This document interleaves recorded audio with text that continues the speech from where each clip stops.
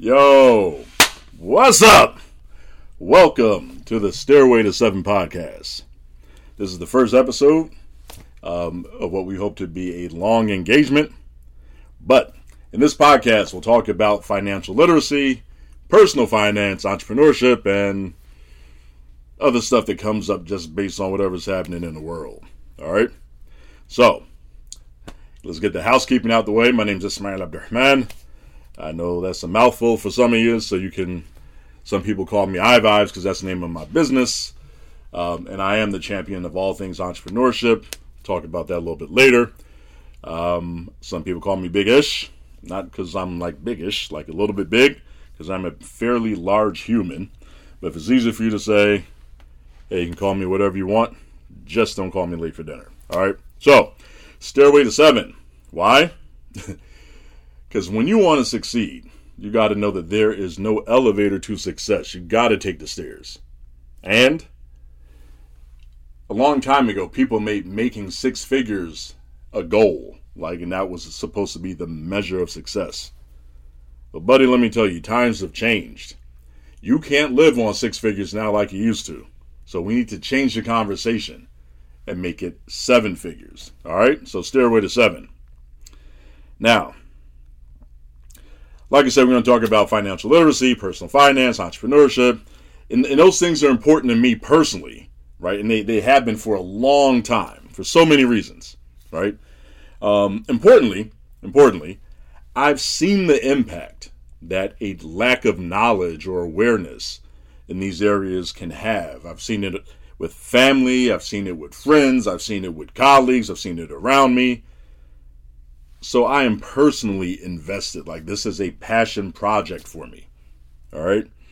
So you see people, they go through the journey of life. They have really high highs. They have pretty low lows and everything in between. Right. So the object is to be able to take lessons, take heed to the lessons learned, learn from other people's mistakes, learn from our own mistakes. Right. And that's one of the greatest parts of quote-unquote failure is to be able to take a lesson from that experience and apply it to your life moving forward, right? So, and sometimes they're hard lessons. Sometimes they are very hard lessons.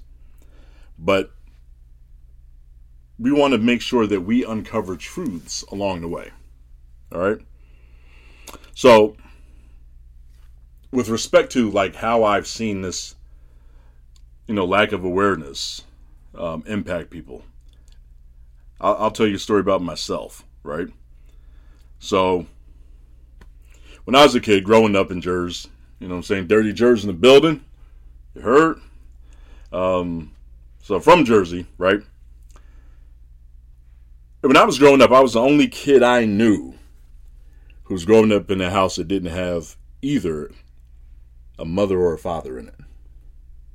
It was a little bit different, right? So my paternal grandmother raised me. Sweet old lady, she did the best she could. It was definitely a tough love environment, I'll say that, right? Now, when you're a kid and you go out, you go shopping, especially if you're from the hood, so what happens, before you go out, you get the pep talk. You get the pep talk before you go out. If you're from the hood, you know exactly what I'm talking about. All right? So it's to be okay, listen, when we go out, don't ask for nothing, don't touch nothing, don't break nothing, I'm going to break your butt. It was that, you know what I mean? So you're already afraid, and as a kid, you try to put the pieces together, why is that such a big deal? But then as you get older, you realize that it comes down to a scarcity thinking around money. All right? But that was the setup. All right, that was the setup. So when we think about it, that's what financial fear, financial trauma. All right, and it's pervasive in the hood. Pervasive. It ain't just black people. It's everybody who comes from that element. They have the same thinking, right? So look, on my block we had Jamaicans, same thing. Haitians, same thing. Puerto Ricans, same thing. Nobody was spared. Everybody was living in this broke mindset. And the thing that happens is when you grow up that way, what do? You pass it on, right? So this is the thing that it starts a cycle that we want to try to break, right? So back to what I'm saying. Oh, and before I forget, I'm neurodivergent. I have the world's worst ADHD. At least I think it's probably the world's worst, right? So you got to bear with me as I try to manage my distractions, right? Because my mind will go all over the place, and sometimes I will get off script. But in any event, back to the story, right? So here I'm 8 years old, all right? So I went to live with my grandmother when I was 5, or I was about to turn 5. I'm 8. I see lots of stuff that I want that I can't have. Ain't nobody buying me, right? So at some point, it's like Pavlov's dog. Like, I don't know if you remember that from science or psychology classes, right? Pavlov's dog, where they train the dog based on like the bell and the buzzer. Anyway, so my grandmother had an itchy trigger finger. All right, it didn't take much to provoke her for her to go from 0 to 100, and she beat that butt. So you go out, you got the pep talk before you went out. Don't ask, don't touch, don't break. And you do it anyway because you're a kid with a short attention span, right? But the problem is, going to school, you're growing up in the hood, like if you don't dress a certain way, you're going to get clowned. So now, when that happens, you know what I'm saying, the hands start swinging. So I'm getting in fights in school all the time over stupid stuff. I mean, but, I was 8 years old. Like, 8-year-olds ain't really going to hurt each other. I mean, you know what I mean? Unless they had like real hard Buster Brown shoes. It wasn't going to be real bad, right? Grandmother had an itchy trigger finger, and she had heavy hands. And she had bumping knuckles, too. As a matter of fact, I used to call her Frankie Knuckles at one point. Because her first name was Frances. That's why I call her Frankie Knuckles, because it was like that. But anyway. So when I'm 8, one day my aunt comes over to the house. So my aunt was my father's sister, right? She was, I don't know, I want to say maybe 15 years older than me. So she's like a big sister to me. Real mad cool. And she was a teacher in the junior high next to the elementary school that I was going to. All right. So in any event, she came over with some Girl Scout cookies one day. Everybody loves Girl Scout cookies. And I was like Cookie Monster back then, right? So she came over with a couple boxes. She had the Thin Mints. I wasn't rocking with those, but she had some other ones. I forget what they were, but I liked them.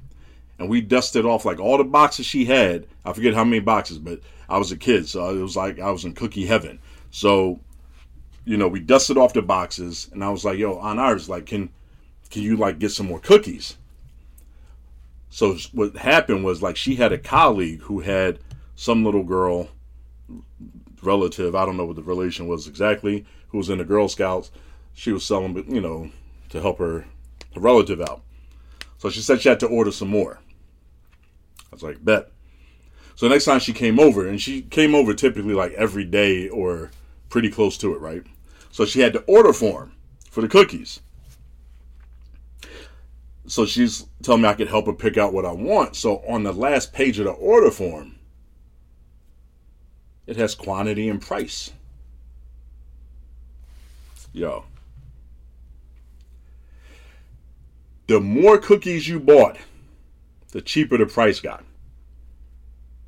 They were trying to encourage people to buy in bulk, right? Because when people buy a lot of Girl Scout cookies, it helps the Girl Scouts, right? They don't want you just buying one box at a time. So I asked my aunt, yo, is that for real? Like, is that a mistake? And she's like, no, and she explained, they're trying to get you to buy more cookies. I was like, listen, can I borrow $100? She's like, what? What are you, stupid? $100? What you need $100 for now? She and my grandmother, they get concerned. They're like, yo, you getting beat up at school? Like, is this protection money? What you need $100 for? Yo, I'm 8 years old, son.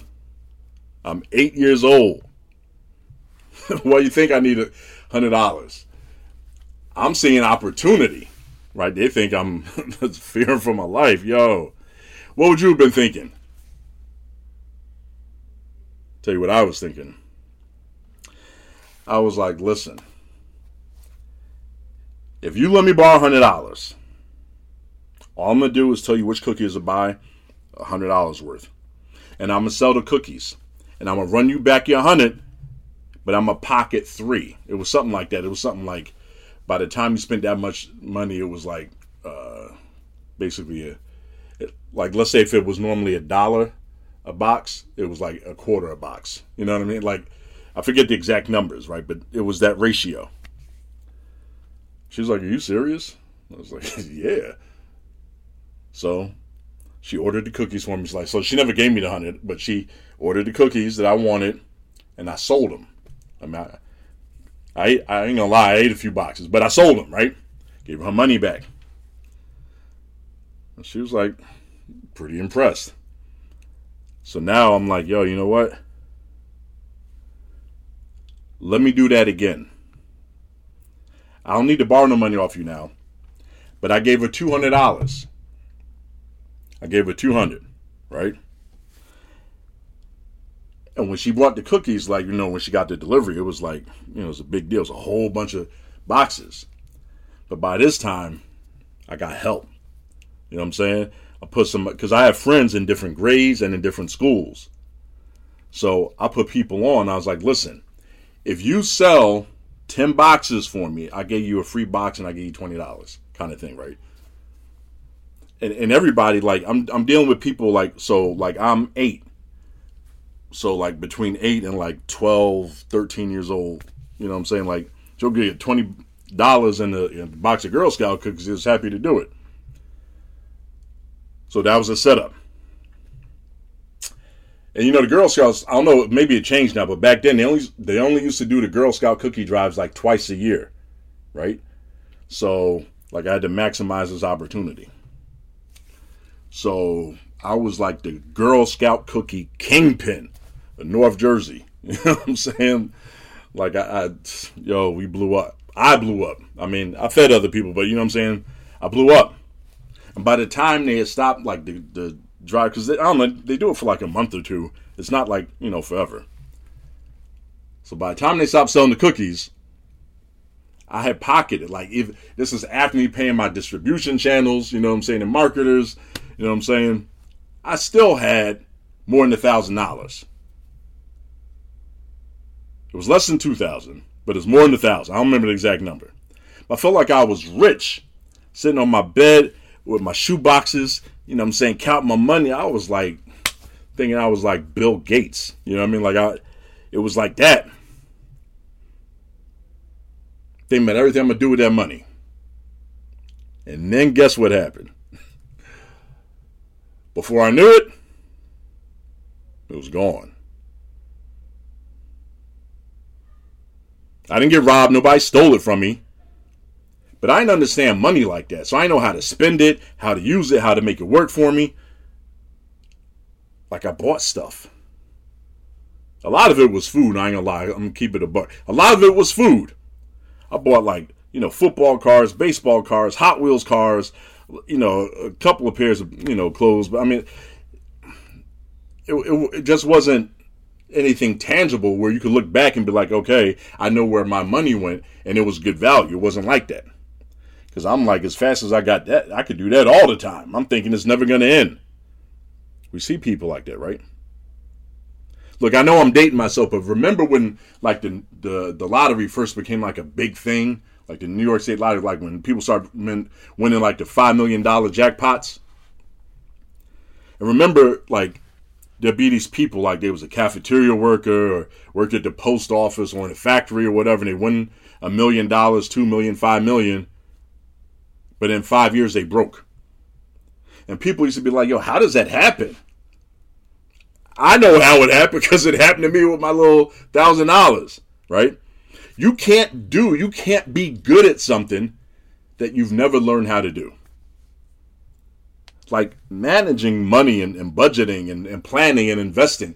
Those things are not like innate skills that you're born with. Like when you're born, eventually you learn how to suck so you can eat, and how to crawl, and then you cry in responses. Like, there's certain things that are pre-programmed, but managing money is not one of them.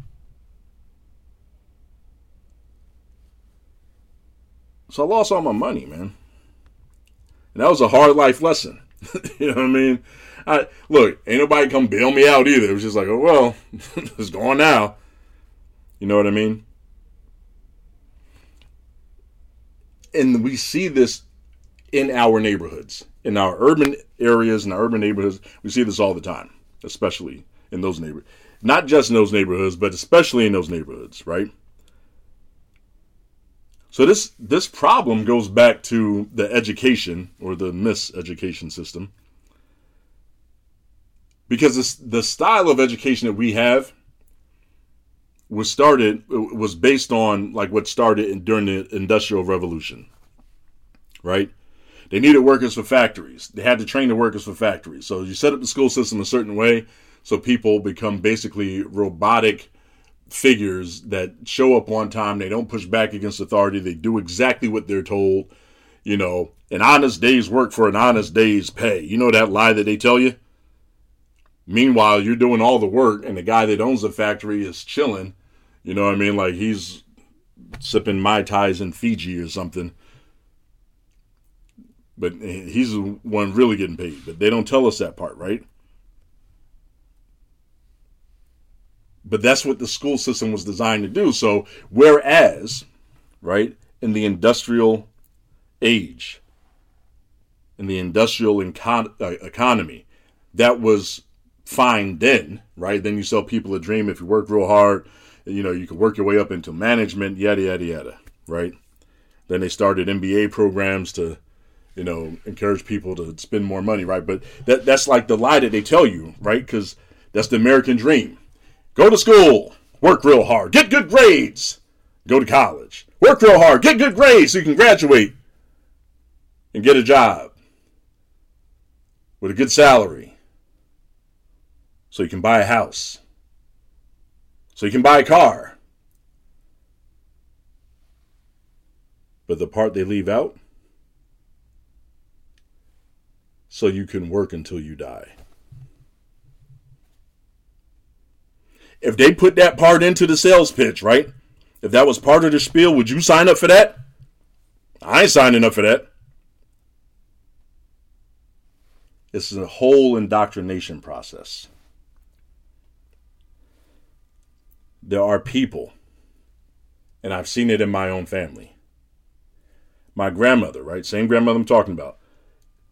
I didn't know how much money she made. She was a school nurse. All right, she was a school nurse. I didn't know like anything about her salary. But when I was applying to go to college, we went to the bank, right? She said, just in case we got to take out a loan. When she put her salary on the loan application, I was shocked. She was making $78,000 a year as a school nurse. And this is, in 86, 87, all right? Which in today's economy, that was probably the spending power. That was at least, would put you mid, like $150,000, $165,000, right? Roughly. But every month, my grandmother's sitting at the kitchen table, stressed out over bills, trying to figure out what's getting paid, what ain't getting paid, what she can do, what she got to pay. When I saw that on the application, I was like, Nana, you rich. She was like, I ain't rich. What are you talking about? I'm like, look at how much money you make. Like, there's lawyers and doctors that are struggling to make it. Why we always ain't got no money? She couldn't really explain it. Educated woman, right? She had a bachelor's in nursing. She was an RN, the whole nine. Did not know how to manage her money. And I know plenty of examples like that, right? Yeah, you do all the things, right? You get the education, you get the job, and you still live paycheck to paycheck. You can make $100,000 a year right now and be living paycheck to paycheck.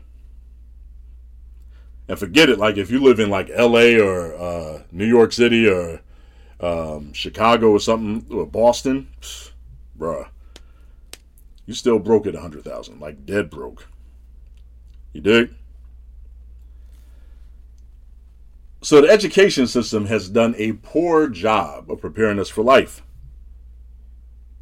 They didn't teach us what they needed to teach us, what they should have taught us, and where the emphasis needs to be now, right? Because now you see more major companies moving away from having a bachelor's degree as a requirement for an entry-level position.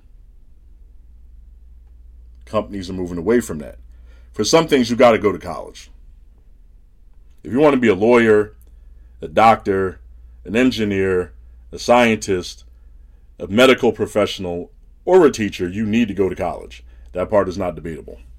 For most other things, and maybe you can throw an accountant in there as well, right? But for most other things, it is entirely possible to get the skills that you need to do a job, to get into a career without having to spend 4 years and $100,000, $200,000 on an education.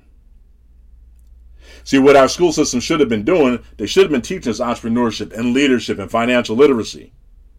But the problem is when you do that, then you don't get the endless pool of, mindless robotic workers who will simply come to work and do what they're told so that the people at the top of that food chain can stay rich, right?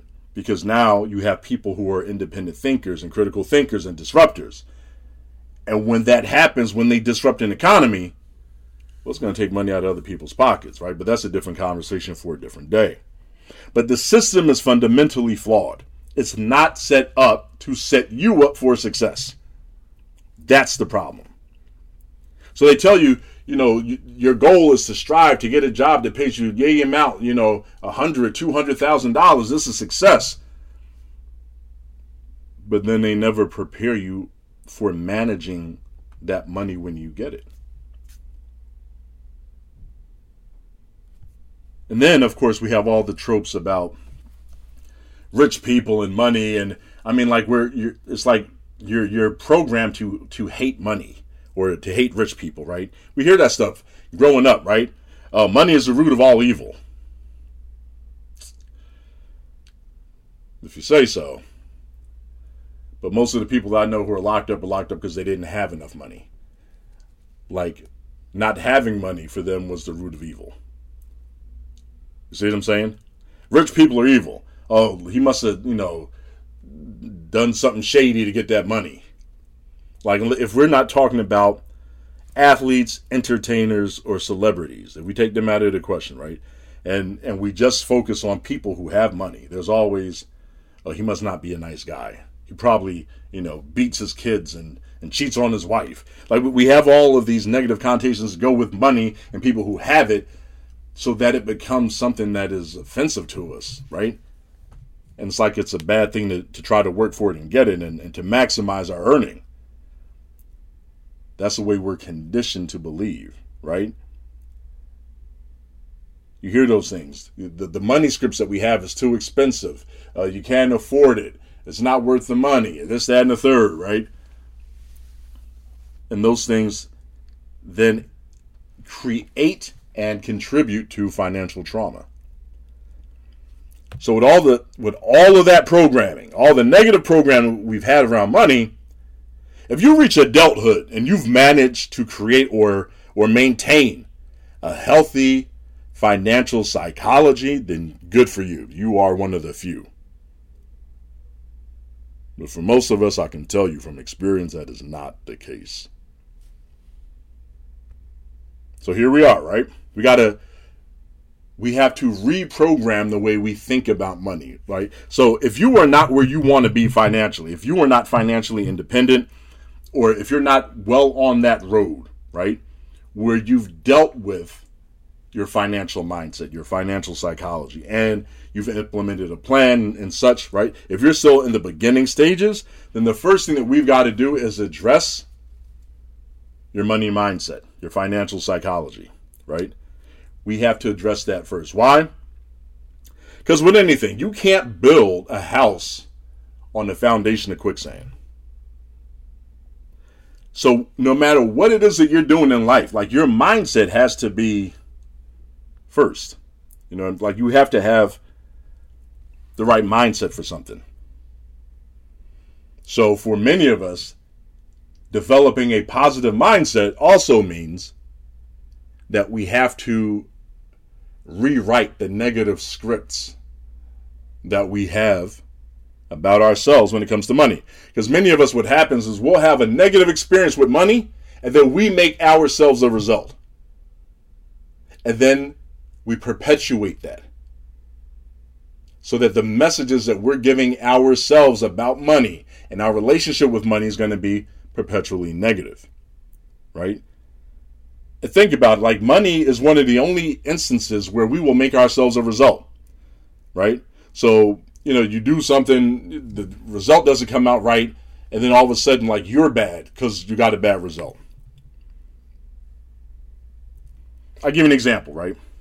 Going back to college, right, which, depending on how you look at it, might be the biggest scam of the 20th century. or at least the back half of the 20th century and the current century, right? Again, that's a different conversation. But on college campuses, it is incredibly easy to get a credit card with no proof of income. So when I was in college, right? I forget what year. I think I was a junior. I'm pretty sure I was a junior because, yeah, I was a junior. All right. I got a credit card. That's not true. I got a couple credit cards because they were giving. These banks were on campus giving out credit cards like money. They ain't asked for proof of income. They want your social security number, your address, and your phone number. And as long as you're in college, they're thinking eventually you're going to graduate, which is a lie. Eventually you're going to graduate and you're going to get a job and you're going to be able to pay us back everything that you spent plus interest, right? That's the bank's perspective. That ain't what they sell you, though. They sell you buy now, pay later. You're in college. You need stuff. Buy now, pay later. And it was the pay later part that was a whisper, right? The buy now was like, buy now, pay later. We almost forgot about the paying back part, right? So look, I got I forget, 3-4 credit cards, whatever the case is. And I'm buying, so I don't even know what I'm spending the money on. It was like Monopoly to me, right? Until the phone started ringing. Now I got creditors calling me, talking about making payments on credit cards. Before I knew it, I had $5,000 in credit card debt. I'm a college kid, right? I don't have a job. I'm on the football team. I don't have a job.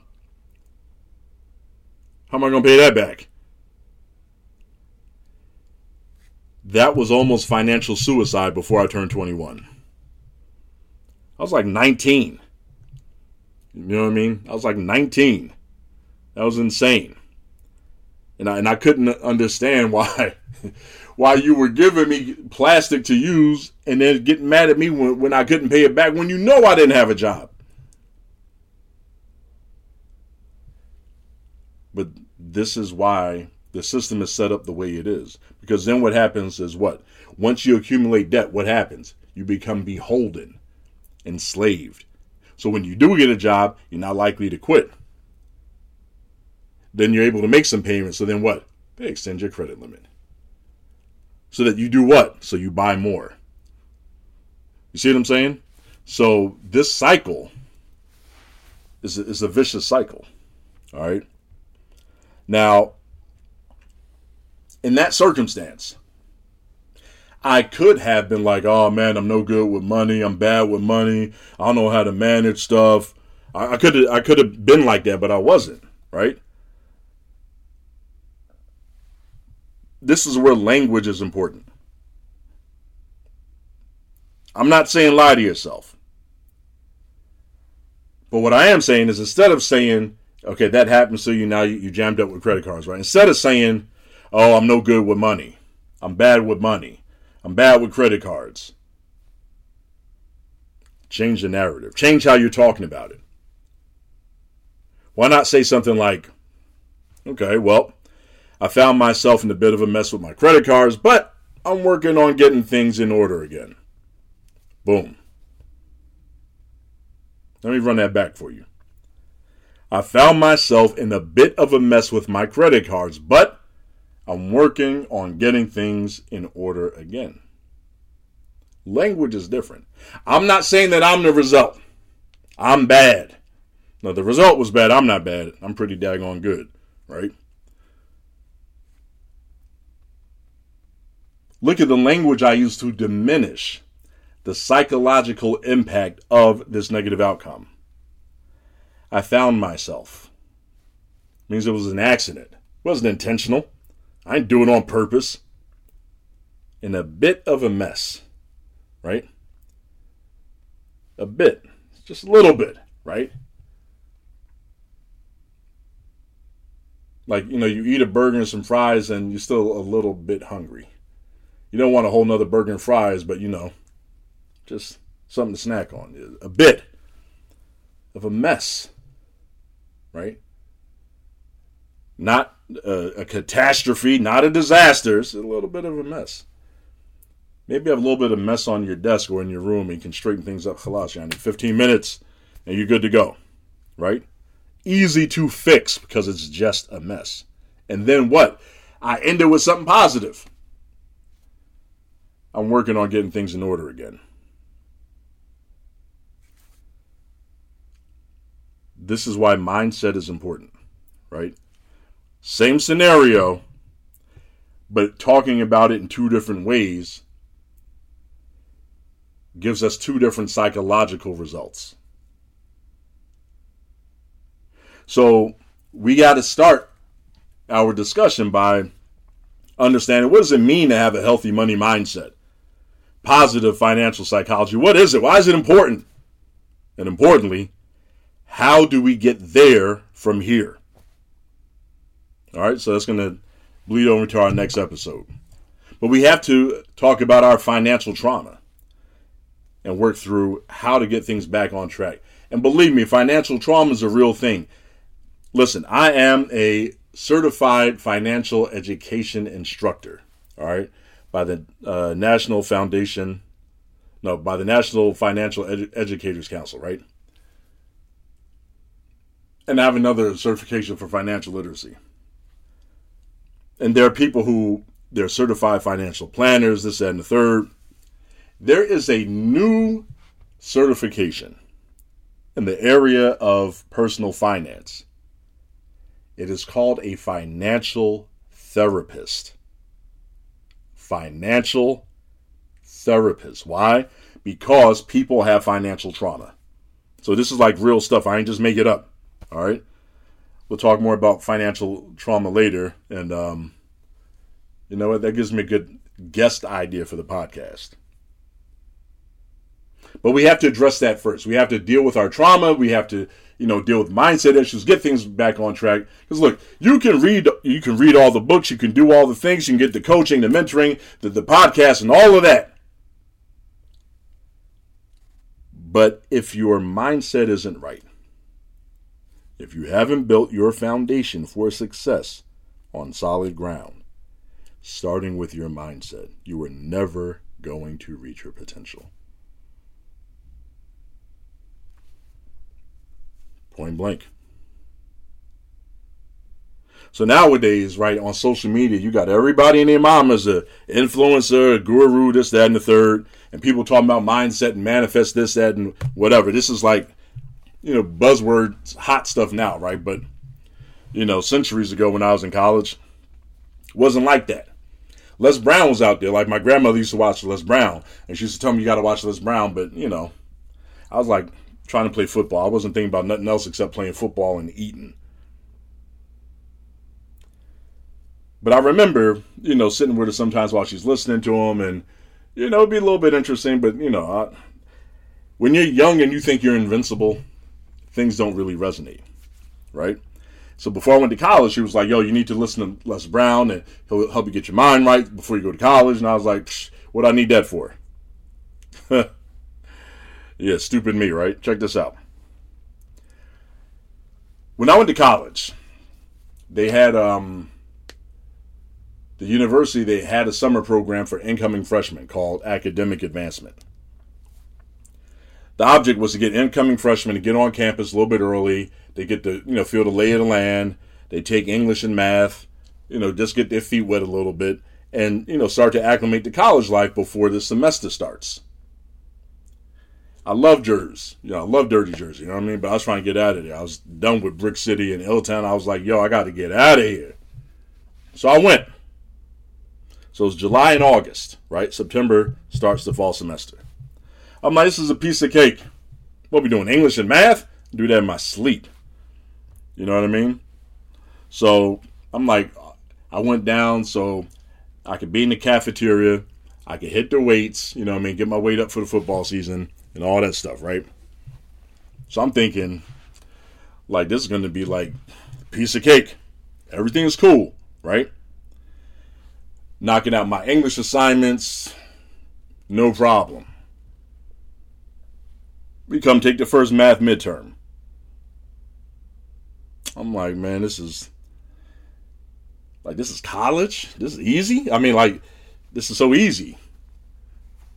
This is like easier than high school. Take that first math test, submit my exam, bam. Get it back the next day or the day after. How you think your man did? Look, and I ain't trying to be funny.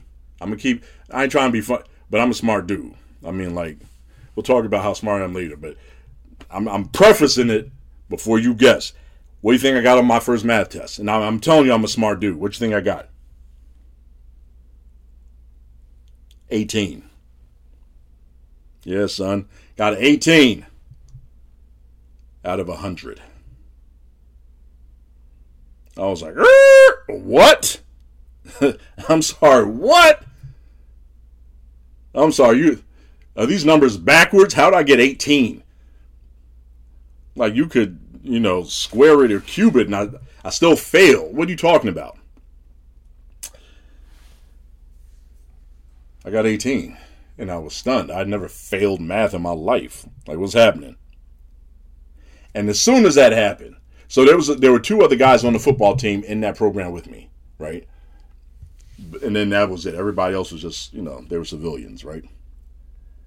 And people used to clown us, dumb football players, dumb this, that, that's the stereotype. Dumb jock, right? Cool. Because a lot of people in that program were like engineering majors. They thought they were special. I ain't hating, but, soon as, and they embarrass you in college, right? They air you out so everybody know your grades. So now, people clowning. You know what I mean? And I'm like, I'm stunned for a minute. It takes a while to settle in. I'm like, that's not even me, son. Like, I don't even know what happened, but whatever, right? But I ain't taking no chances. I got a tutor. Because I'm smart enough to know, like, that can't happen again. So I got a tutor, you know what I'm saying? I schedule hours with my tutor. And, we're tutoring and all that stuff. And I'm, English, like I said, I'm knocking that out the box. No issues. We coming up on the second midterm. Now I got a chip on my shoulder. I'm like, yeah, all right, y'all was talking junk, right? Bet, I got you, son. Wait till you see what I do on this test. And I'm putting in work. Like MC Light, I crammed to understand. You know what I'm saying? Like I was on it like that. Took that second midterm. Bam! I got another 18. It was crazy. Like, I thought the world was coming to an end. I called my father, and look, my father was a math major, right? He could do differential equations in his head in his sleep. He was like, I feel bad for you, son, but you better figure it out, because if you fail that final, you're going to be academically ineligible to play football in the fall. which means you got to come back home to Jersey. And I was like, yo, I ain't trying to do that. So now I'm stressed. Whatever people were thinking about me before but not saying, they were emboldened now. Like, people was talking greasy to me to my face. I couldn't even do nothing. Like, if I was back home, they'd have got a 2-piece and a biscuit. You ain't talking to me like that. Like, a certain level of respect you got to have. But, like, I can't even afford to, like, take it there because I'm already, teetering on flunking out before the first semester even start. Can't afford to get in a fight. What am I going to do? I hear the noise. I hear the whispering. People talking crazy to me. Side-eyeing me, the whole nine. And I'm trying to figure out how I'm going to deal with this. Like, I hear what they're saying. But I know that's not me. I'm a brilliant dude. Like, what do you talk? Like, forget the test. I know me. So I'm not really pressed. But, like, at the same time, like, you ain't just going to talk crazy about me and think that's going to be the narrative either. You know what I'm saying? So, like, I'm trying to figure out how I'm going to deal with all that. Eventually, my tutor taps out. She bailed on me. She told me. She was mad wild, man. She was mad wild. She was like, listen, it was nice knowing you. I was like, what are you talking about? She was like, this is going to be our last session. Cause you're not going to pass the test. So, and the reality is I'm only still coming because I get paid. Because the same center that set up this program for us, like, she was a tutor through them, so all she had to do was record her hours. She signs, I sign, she gets paid.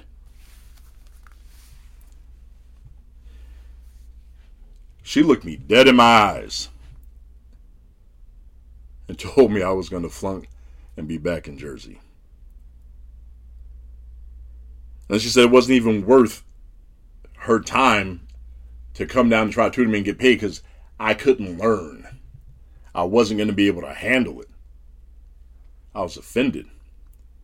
And I hear people, like one of our counselors in the program was a dude who was on the track team. Yeah, he was trying to give me a pep talk, but everybody else, they just dumped on me. Now, I had a couple choices, right? I could have heard that talk and been like, yeah, you know what? If enough people saying it, it must be true. Or, I could have thumbed my nose to it, gave it the finger, and been like, yeah, whatever. All right, watch what I do. I'm a hood dude. I did the second one. So I'm like, all right, it's me against the world. This is before Tupac. Right? It's me against the world. I'm in my room. I'm cramming. Trying to make this stuff make sense. Like, because at some point it dawned on me that it wasn't me just having bad tests. Like, I wasn't understanding something at some point. So, I went into like beast mode with my studying. Night before the test, like after I ate dinner in the dining hall, I copped a couple extra burgers. Because I told you I got real bad ADHD. So like sometimes I just need something to eat while I'm working. So like it'll keep my mind focused, right? And I'm killing I think I probably had like 6-7 Mountain Dews that night. I'm listening to Rakim, microphone fiend Rakim. He got a song called "Put Your Hands Together." All right. Yeah, I'm dating myself. It's all right. Right. So look, and I'm gonna keep dating myself. Look, I'm listening to the tape. I know a lot of young people don't even know what cassette tapes are, right? But y'all listening to the tape, and he spits his bar. My mind's the coach, the physical forms the team. The top's the destination, I'm the cream. And still I rise to something pumping, something clever, ladies and gentlemen. Put your hands together. Pause. Run that back. I rewound it. Played it again. Rewound it. Played it again. I think I played it 6 times in a row. And it was crazy because I already knew it because I'd already memorized the whole tape. But this time when he said it, it struck something different in me. My mind's the coach. My mind is the coach. The physical form is the team. The body does what the mind commands it to do. My mind's the coach. You don't get to tell me what I am. I know what I am. Change this narrative. And it clicked. I was like, yes, I am in control. I can make this narrative what I want it to be. I can control my outcome by my effort. This is the first real incident that I had with mindset that let me understand that when you get your mind right, you can start to positively affect outcomes in other parts of your life. I mean, we're human. It comes and it goes, right? We're not always on that mindset high, but this was the first thing. So check this out. Check it out. After I ran that bat 6-7 times, I closed my notebook. I don't know if you've ever seen The Queen's Gambit on Netflix, the movie about chess. There's a scene with a little girl. She looks up at the ceiling and she can see the whole chessboard. And it was like, boom, she understood chess. When I tell you, I closed my eyes and I could literally see my notebook. This is when I found out I had an eidetic memory. It's a form of photographic memory, right? Never knew it before. This triggered it. With my eyes closed, I was literally turning through every page in my notebook in my mind. I was like, yo, this is sick. Stayed a little while longer. I was like, yo, knocked off my cheeseburgers, took it down. Next morning, I go take the test. This is the final exam. I finish in 20 minutes. Professor's laughing at me. Got his TAs laughing at me, right? So when I go to hand in my exam, professor tells the TA, you can go ahead and mark his now. That's going to be easy. That's the guy that gets the 18s. That's what they knew me as, 18. I had jokers in that program telling me, I hope you're a wide receiver, then you can wear number 18 on your jersey. They was clowning. Yeah, all right, bet, whatever. Just mark the paper, stupid. You know what I'm saying? So, I'm stomping out of the joint, going back to my dorm room. Hear somebody calling my name. Right? TA beat it. I mean, because it wasn't hard to find us on campus because everybody in this program was staying in one part of campus in one set of dorms. So it wasn't hard to find us. Right? And I think I stopped to get something to eat on the way because, eating is a hobby. TA catches up with me. I wanted to snuff this dude too, right? Because he had a lot to say a minute ago. I wanted to snuff this dude. He was like, Professor, want to see you. I was like, for what? He was like, about your test. It was about the test? Joke, I used the number 2 pencil. What you want? He said, you got to come back to his office. So now I'm aggravated. I'm like, what stupidness is this? Right? I don't know. I have no idea what it's about. I get there. Right?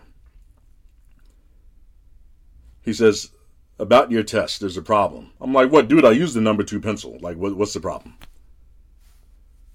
He said, no, that's not what it is. He said that the problem is with your mark. I said, son, you ain't going to sit here and tell me I failed. I know damn well I passed this test.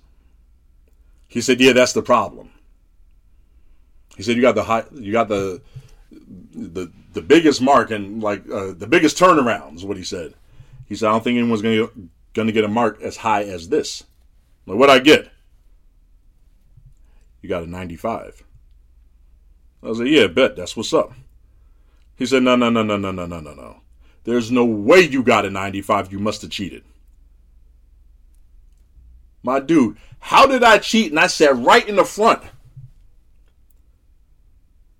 Well, I mean, because, you're not that smart. I said, says who? Well, I mean, you got 18 on 2 tests. I mean, you add them together, you still fail. All right, what's different now? He said, I need you to take the test again. I'm going to give you a different version. I said, all right, whatever. He gave me a test. I took it again. Finished in about 20 minutes. They marked it on the spot, 95. He said, this can't be right. I'm like, why? He said, because you're not that smart. I said, the test says I am. So maybe you're wrong. They made me take a third version of that test. I finished in 20 minutes. I got a 95. Professor is dumbfounded. He's flabbergasted. He's like, what in the world happened? How did you do that?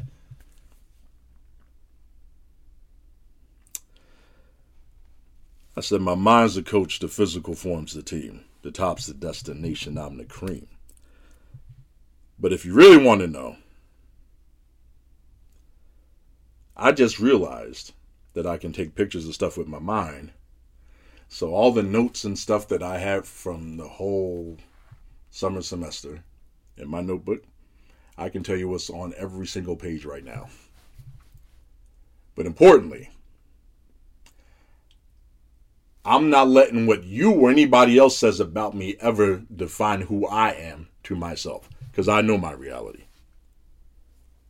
And that was that. And after that, college was stupid easy. Law school was easy. That's a whole nother issue, right? But look, point being what? You got to have the right mindset, right? You have to set yourself up with the right mindset so you can be successful. So the money scripts that we have about only certain people have money, we're not those people, we can't afford this, oh, we're broke, we're poor, we got to change all that. We have to move past financial trauma, all right?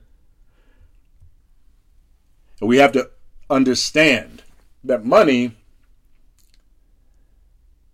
is just an exchange of value. And it has no bearing on who you are as a person, right? There are some people who are filthy rich who are jerks. They're terrible human beings.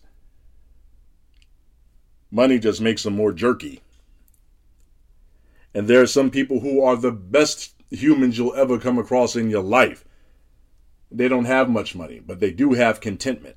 So by other people's standards, they might be like, oh, you're broke, you're poor. But when you talk to them, you find richness of spirit and experience. They are not poor.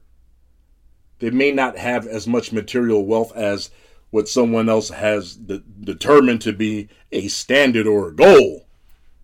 But these people are not poor. Poverty is a mindset. All right? So one of the things we got to know is negative self-talk has to be like the first thing that we eliminate. Just because you have a bad experience with money, you were not that result. And it doesn't matter what anyone has ever told you about money, or about people who have it, or rich people, this, that, and the third. None of that matters because you cannot make yourself that result. Don't define yourself that. Listen, there's 7.5 billion people in the world. There are enough of them who will happily dump on you. Talk all kind of trash to you to make you feel bad about yourself. We're not going to do that to ourselves. We need to educate and uplift. So, once we get to that point, once we work through that financial trauma, we improve our financial literacy, we can break this cycle of generational poverty, of generational brokenness. We can stop having people who make 6 figures, stop them from living paycheck to paycheck. We have to change the narrative. So with that, I will see you in the next episode. Thank you for tuning in. This has been Stairway to 7. Why? Because like I said, ain't no elevator to success. You gotta take the stairs. And as I've said a couple of times already, living on 6 figures ain't what it used to be, baby. We need to go for 7.